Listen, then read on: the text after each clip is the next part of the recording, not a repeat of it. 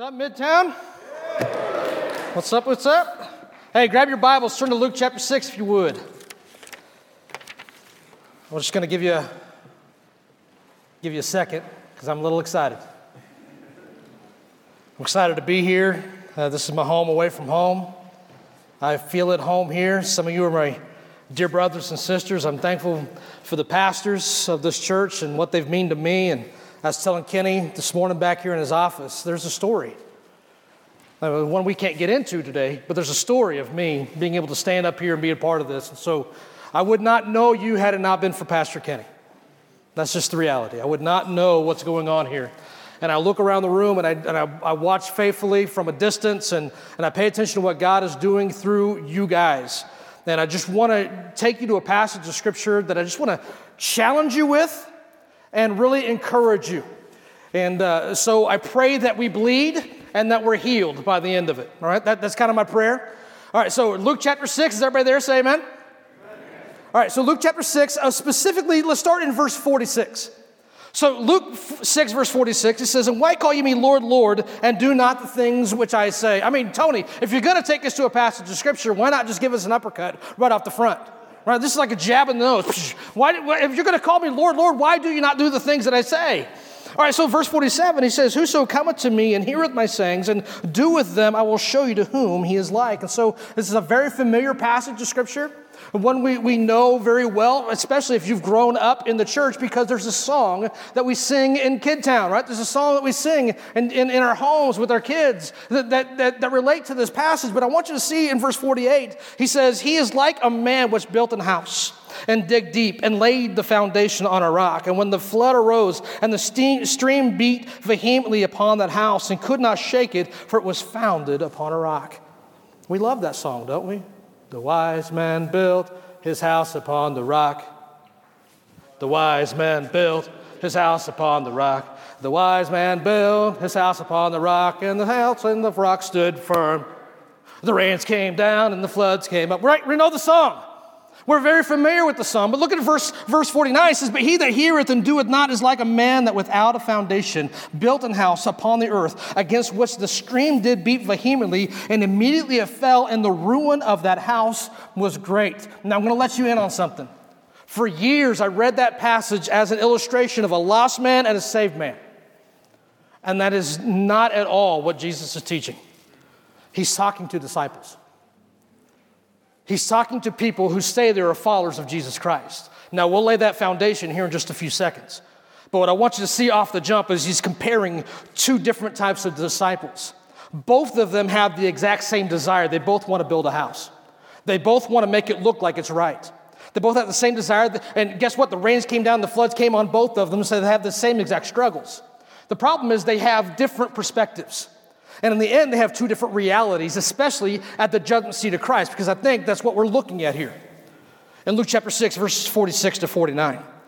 Now, I want you to see this in verse 47, because I think this is the key verse for the entire chapter of chapter 6. But in verse 47, he says, "Whoso ever cometh to me and heareth my sayings and" what?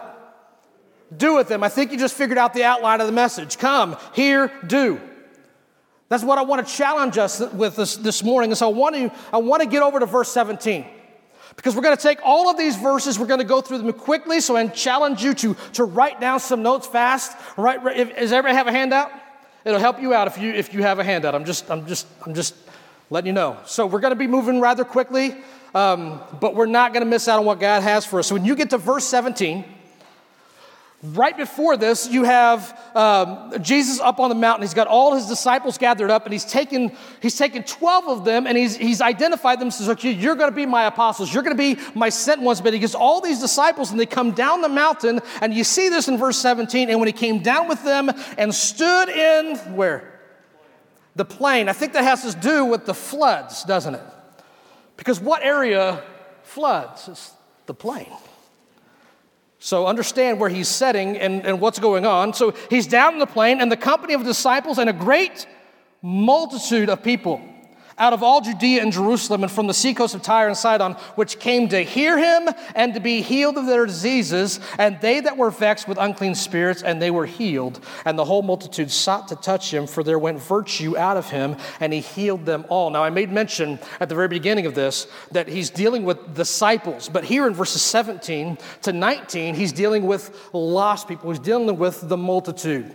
And I just want to throw this out here. Here's your first point, is there are many people who will come to Jesus. There are many. So in verse 47, he says, you got to come and you got to hear and you got to do. Well, there are thousands, and if not millions of people who are willing to come to Jesus. But the motivation is completely different. Because I call them the event-centered or the change my life multitude. They want to come to church and they want to sing the songs, and man, that was great. Right? It was great to sing praises, but some of you missed out because you were singing songs instead of singing to Jesus. You're part of the multitude. I bet in a room this size, there are people who do not know Jesus today. And you've been coming to church because you want to hear Jesus and you want to be healed by Jesus. Well, look what he says here at the end of verse 17. Why the multitudes come? They came to hear him and to be healed of their diseases. They came. Why did you come today? Did you come because you just wanted to hear an awesome message? You wanted to hear a life-changing message? But every message should be life-changing. And I think a lot of times churches are filled with people who expect a show. They want to be catered to. They come because the pastor's going to speak eloquently and they want to receive it. But they have every intention of going home unchanged. They just want to be able to say at the dinner table, man, we went and saw Jesus last night. Or we went and saw Jesus, we did that thing. And it's a story instead of a changed life. And it says at the end of verse 17 that they wanted to be healed by them. And I bet there's somebody here today that the reason you're here today is because you wanted to hear a good message. And you wanted all your problems to go away. And you wanted to go home and watch the Chiefs beat the Broncos. That's your whole goal today. That's your whole life. And we'll do it again next week. And we'll do it the week after that. Understand, you are part of the many. You are part of the multitude. Everywhere Jesus is, there are multitudes and there are disciples. Which one are you? And if you're in the multitude, you need to meet Jesus as your Savior today. You need to get saved. He died for you, shed his blood for you, rose again for you, so you can have newness of life. Would you get saved today? We're going to give you the opportunity later. So they want to hear Jesus. They want to be healed by Jesus. But I want you to see this. Jesus genuinely cares for the multitudes. I mean, he heals every single one of them. At the end of verse 19, he healed them all. He genuinely cares for the multitude. But can I just lay this out for you? Do not mistake having a religious experience with being a follower of Jesus Christ. Just because you come and have a spiritual moment doesn't mean you're a follower of Christ. Just because you got the warm and fuzzies. Just because the hair on the back of your head stood up. If you had hair, like Brandon. Listen, don't mistake having a religious experience with being a believer. And this is also important. Being where Jesus is does not make you a follower of Jesus. Being where he is does not make you a follower. So he says all these multitudes come. We don't know how many multitudes, but there's a lot of them. Verse 20. He takes his audience and he narrows it down. So he's got all this multitude, and it says, and he lifted up his eyes on his, who? Disciples. And so from verse 20 all the way to the end of the chapter, he deals with disciples. He's talking to them. The multitudes are no longer the issue. He dealt with them, gave them what they wanted, but when it came time for the teaching, when it came time to go deeper, he talks to the disciples. He said, I'm going to focus on them. And so that's exactly what he does. And so from verse 20 to verse 26, he gives us two different types of disciples. Two different types. You have the contenders and you have the pretenders. There's the illustration. The contenders, when the flood came, their house stands firm. The pretenders, they're washed away, right? So are you a contender or are you a pretender? Now, we don't have a whole lot of time here, so we're going to compare a lot of verses here. Verse 20, he says, blessed be ye poor, for yours is the kingdom of God. He's talking to the contenders. Blessed be ye poor, for yours is the kingdom of God. In other words, you're not focused on what you lack. You're focused on what you have in Christ. That's a contender. Skip over to verse 24. Verse 24 says, but woe unto you that are rich, for ye have received your consolation. You're not focused on what you have in Christ because you're full from what the world has to offer you. Oh, you're already rich. You're already increased with goods and have need of nothing. Oh, okay. Verse 21, it says, blessed are ye that hunger now, for ye shall be filled. A contender's not hungry for what the world has to cook up because they have an appetite for eternal things. Amen, church? Verse 25, woe unto you that are full, for ye shall hunger. Woe unto you that are full, for ye shall hunger. That's the pretender. They're not hungry for eternal things because they're full from sitting at the world's table. Verse 21, blessed are ye that weep now, for ye shall laugh. Oh, believer, get that. Believer, get that. That's what contenders. Listen, life is hard. Ministry is hard. It is sown in tears. But I'm telling you what, it is reaped in joy, isn't it?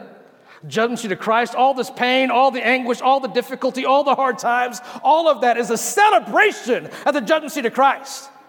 But can I give you a little glimpse of what's going to happen at the judgment seat of Christ for some of us? Into verse 25, woe unto you that laugh now, for ye shall mourn and weep. There will be tears. The woulda, coulda, shouldas. Oh, I should have. I spent all my time celebrating. I spent all my time laughing. I spent all my time having a good time instead of sowing seeds with my tears. And at the judgment seat of Christ, we're crying because there's no fruit. Verse 22. I told you I was excited. Verse 22. Blessed are ye when men shall hate you, and when they shall separate you from their company, and shall reproach you and cast out your name as evil for the Son of Man's sake. Rejoice ye in that day, and leap for joy, for behold, your reward is great in heaven. For in the like manner did their fathers unto the prophets. Oh, wow. What do contenders do? Well, they celebrate when the world rejects them. They count it all joy that they were counted worthy to suffer shame for his name. But skip over here to verse 26. Woe unto you when all men shall speak well of you, for so did their fathers to the false prophets. All right, they celebrate when the world accepts them. So which is it? Are you a contender or are you a pretender? Are you seeking the world's favor or are you seeking fruit amongst the world? A contender or a pretender. Now he takes it a step further. Verse 27, I say unto you which, what's the next word? Hear. So you had many who came to Jesus. And then when you get to verse 27, you find out that there are some who actually want to hear what he has to say. Oh, they came to hear Jesus way back in verse 17, but they just wanted to hear a message. They weren't wanting to pick up what he's putting down. They just wanted to say that they went and heard a good talk. They wanted to go and hear a good little speech. But there are some that actually care what he has to say. Is that you? Is that you? There are some who want to hear Jesus. He narrows down his audience again. So he's dealing with the multitudes. He turns and deals with the disciples. At the disciples, he says, you got contenders and pretenders. And I feel like he just shifts his attention to the contenders and says, can we have a chat? Those that hear. Everybody knew in the crowd who was hearing and who wasn't. And so he speaks to those that hear. He says, but I say unto you, verse 27, which hear, love your enemies, do good to them which hate you. The implication is if you're going to hear, there's got to be action behind it. Right? The message title is come, hear, do. And so here's your next point. There are some who want to hear Jesus, what he has to say, no doubt about it. But hearing what Jesus says should change the way that you see people. Hearing what Jesus says, hearing what his word, it should change the way that you see people. There's no getting around that. Now, these believers, these are the ones who I call the radio or the podcast Christians. They want to hear messages all day long, all the time. Just listen to the Word of God, listen to the Word of God, listen to the Word of God. Nothing wrong with that. I'm guilty. I do the same thing. But what good is it to feast on all that and do nothing with it? What good is it to hear all this Bible, hear all this teaching, and it not impact people? Well, Tony, I'm not a people person. You just don't understand. Listen, I'm not talking about introverts. I'm married to an introvert. Praise the Lord that I'm married to an introvert, because I can't imagine both of us being like me. But I tell you what, I'm married to an introvert who loves people because she sits at the feet of Jesus. And I love that about my bride. I love that about my wife. He says, love your enemies. That is an action. It's not an emotion. He says to love your enemies. Do good to them which hate you. Bless them that curse you. Pray for them which despitefully use you. In other words, pay back those who mistreat you with what they need. The reason they're mistreating you is because they don't know love. The reason they're mistreating you is because they don't know what blessing looks like. Verse 29. And to him that smiteth thee on the one cheek offer also the other. And him that taketh away thy cloak, forbid not to take thy coat also. Give to every man that asketh of thee, and of him that taketh away thy goods, ask them not again. Well, Tony, you're saying, like, smack me on the cheek? Yeah, thank you, sir, may have another. Listen, here's the point. Here's the point he's making. People can't take from you what you've given them. That's the point. That's the point. Verse 31. And as you would that men should do to you, do ye also to them likewise. In other words, treat people the way that you should be treated, not the way that they deserve to be treated. Verse 32. Verse 32. He says, for if ye love them which love you, what thank have ye? For sinners also love those that love them.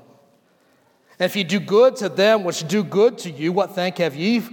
For sinners also do even the same.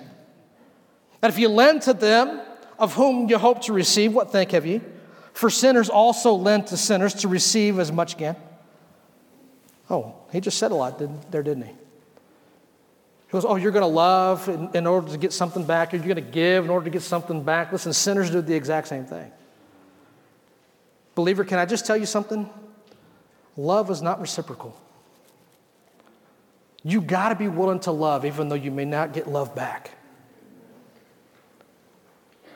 And I don't think it's a secret this world's hard to love. Truth? Especially today. But I just don't like people. I don't like my coworker. Then I would suggest to you that you may not like to hear what God's word has to say. Because if you spent time with Jesus, you would understand that they need him. Hearing what Jesus says should impact the way that you see people. And in verses 35 to 38 here, hearing what Jesus says should change the way that people see Jesus in you. So not only should it impact the way that you see people, but it should also impact the way that people see Jesus, and it should say in you. Verse 35. He says, but love ye your enemies. Oh, that's a hard one, isn't it? Who's your enemy? Anybody who's an enemy of Christ? Love ye your enemies, do good, and lend, hoping for nothing again. Your reward should be great, and you should be the children of the highest, for he is kind unto the unthankful and to the evil. Be therefore merciful, as your Father also is merciful. Wow, he's saying all kinds of things. In other words, be loving. Why? Because that's how people see Jesus' love. Be merciful. Why? Because that's how they see the mercy of God. They see it in you. Can I let you in on a secret? The lost world aren't reading their Bibles. They're not. You are their Bible. Everything they know of Jesus is what you claim to be. And so if you're spitting the gospel and they don't see love and they don't see mercy, they ain't seeing Jesus. That's for sure. Let's look at here, verse 37. Let's sum that up here in verse 37. It says, judge not, and ye shall not be judged. Condemn not, and ye shall not be condemned. Forgive, and ye shall be forgiven. Oh, we love to quote the first part of that verse, right? How many lost people you heard said, judge not, you shall not be judged. Oh, they know that part. They can quote that one. But he's talking to believers. He's talking to disciples. Listen, your job with the lost world is to not prove yourself right or left. That's not your job. Your job is not to judge, because the righteous judge will judge one day. Your job is not to condemn. They are condemned already. That's straight truth. You need to make sure that the lost people see Jesus in you, which means that they need to know that you're for them, not against them. Kenny Morgan puts it this way: you don't have to be right, you need to be righteous. Be righteous. So true. Verse 38, give, and it shall be given unto you. Good measure, pressed down and shaken together and running running over shall men give into your bosom, for with the same measure that ye meet withal, it shall be measured to you again. And we love quoting this verse when it deals with New Testament giving. The problem is it doesn't apply there. The idea is that disciples are giving to the lost. It's meeting their needs, helping them out, supplying them. Give. Give to who? Give to the lost. Good measure, pressed down and shaken together, not your leftovers. Give in abundance, and God says you are going to be blessed by it.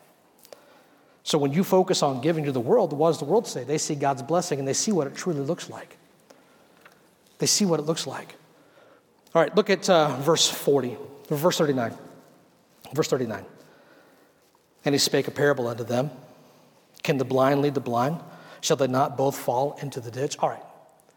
He takes it and he spins it and he says, okay, now let's talk about you. So hearing Jesus should change the way that you see people. Hearing Jesus should change the way that people see Jesus in you, but hearing Jesus should change the way that you see you.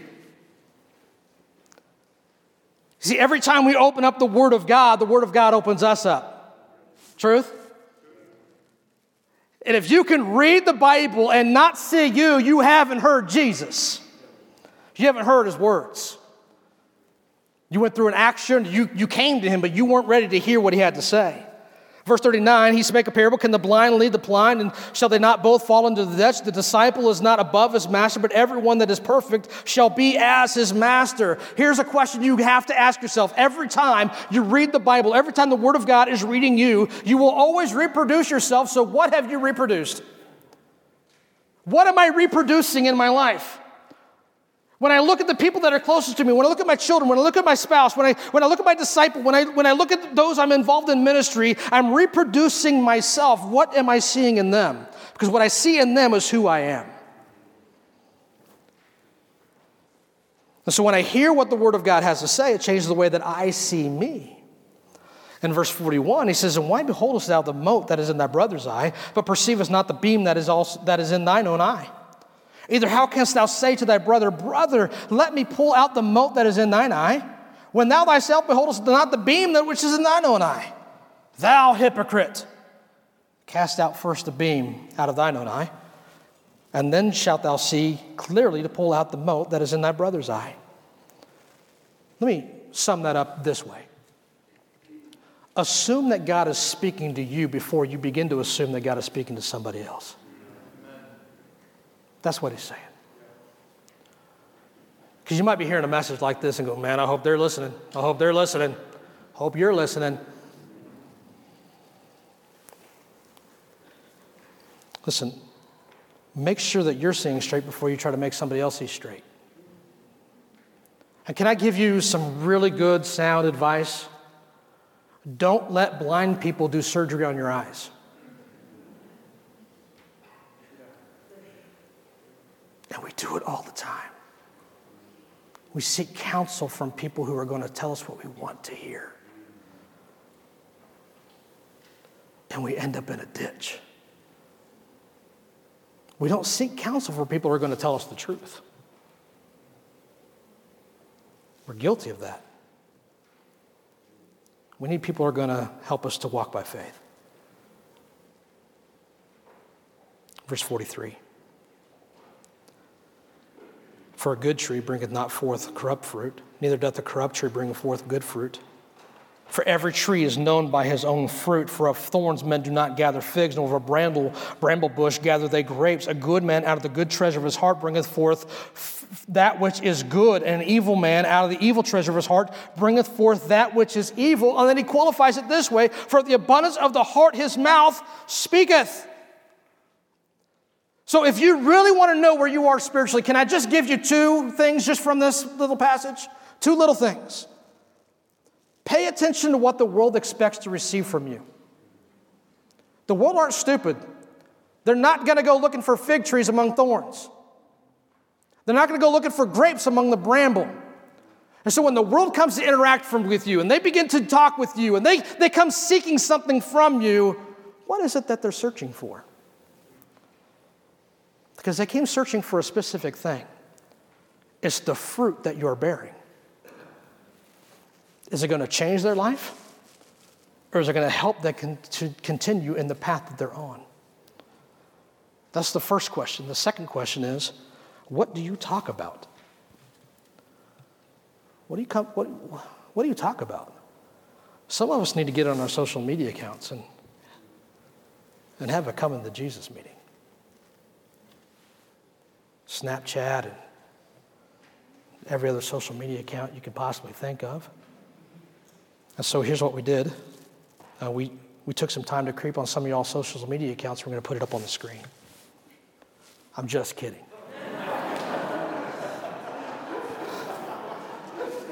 Sam's over here like, delete, delete, delete, delete, delete.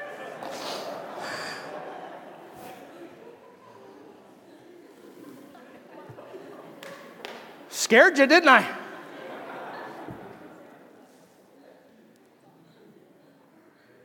Verse 46. Verse 46. And why call ye me Lord, Lord, and do not the things which I say? Whosoever cometh to me and heareth my sayings, and doeth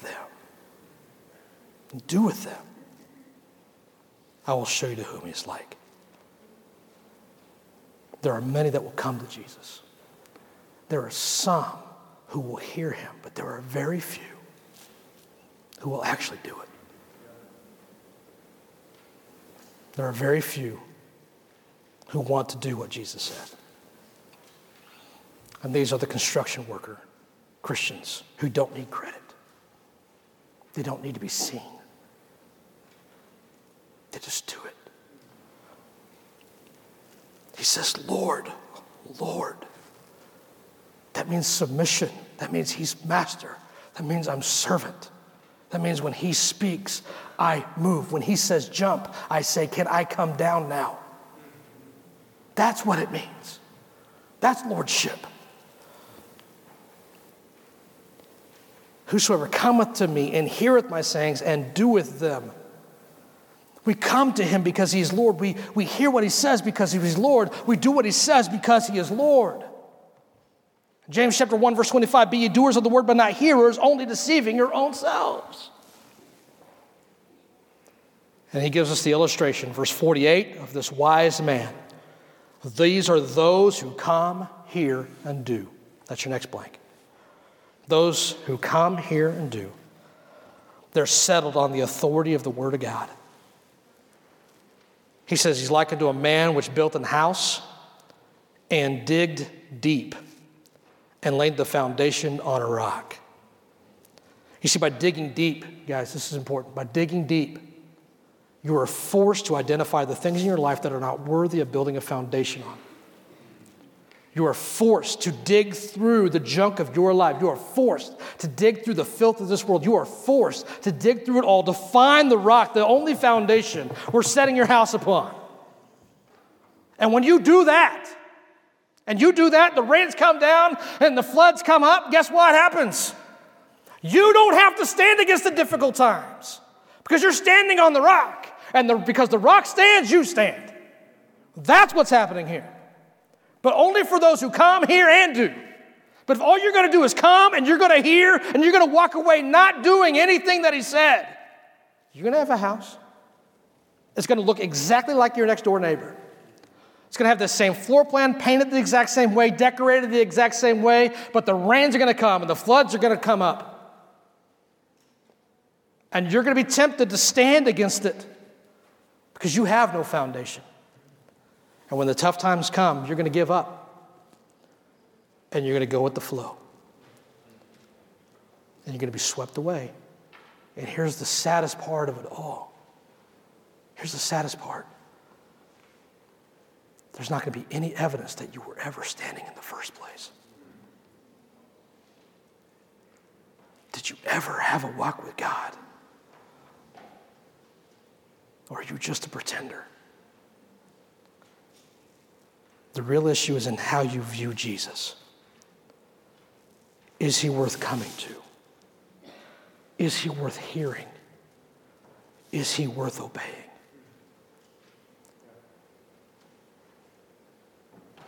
The wise man built his house upon the rock. The wise man built his house upon the rock. The wise man built his house upon the rock, and the house on the rock stood firm. The rains came down and the floods came up. The rains came down and the floods came up. The rains came down and the floods came up, and the house on the rock stood firm. Let's stand firm.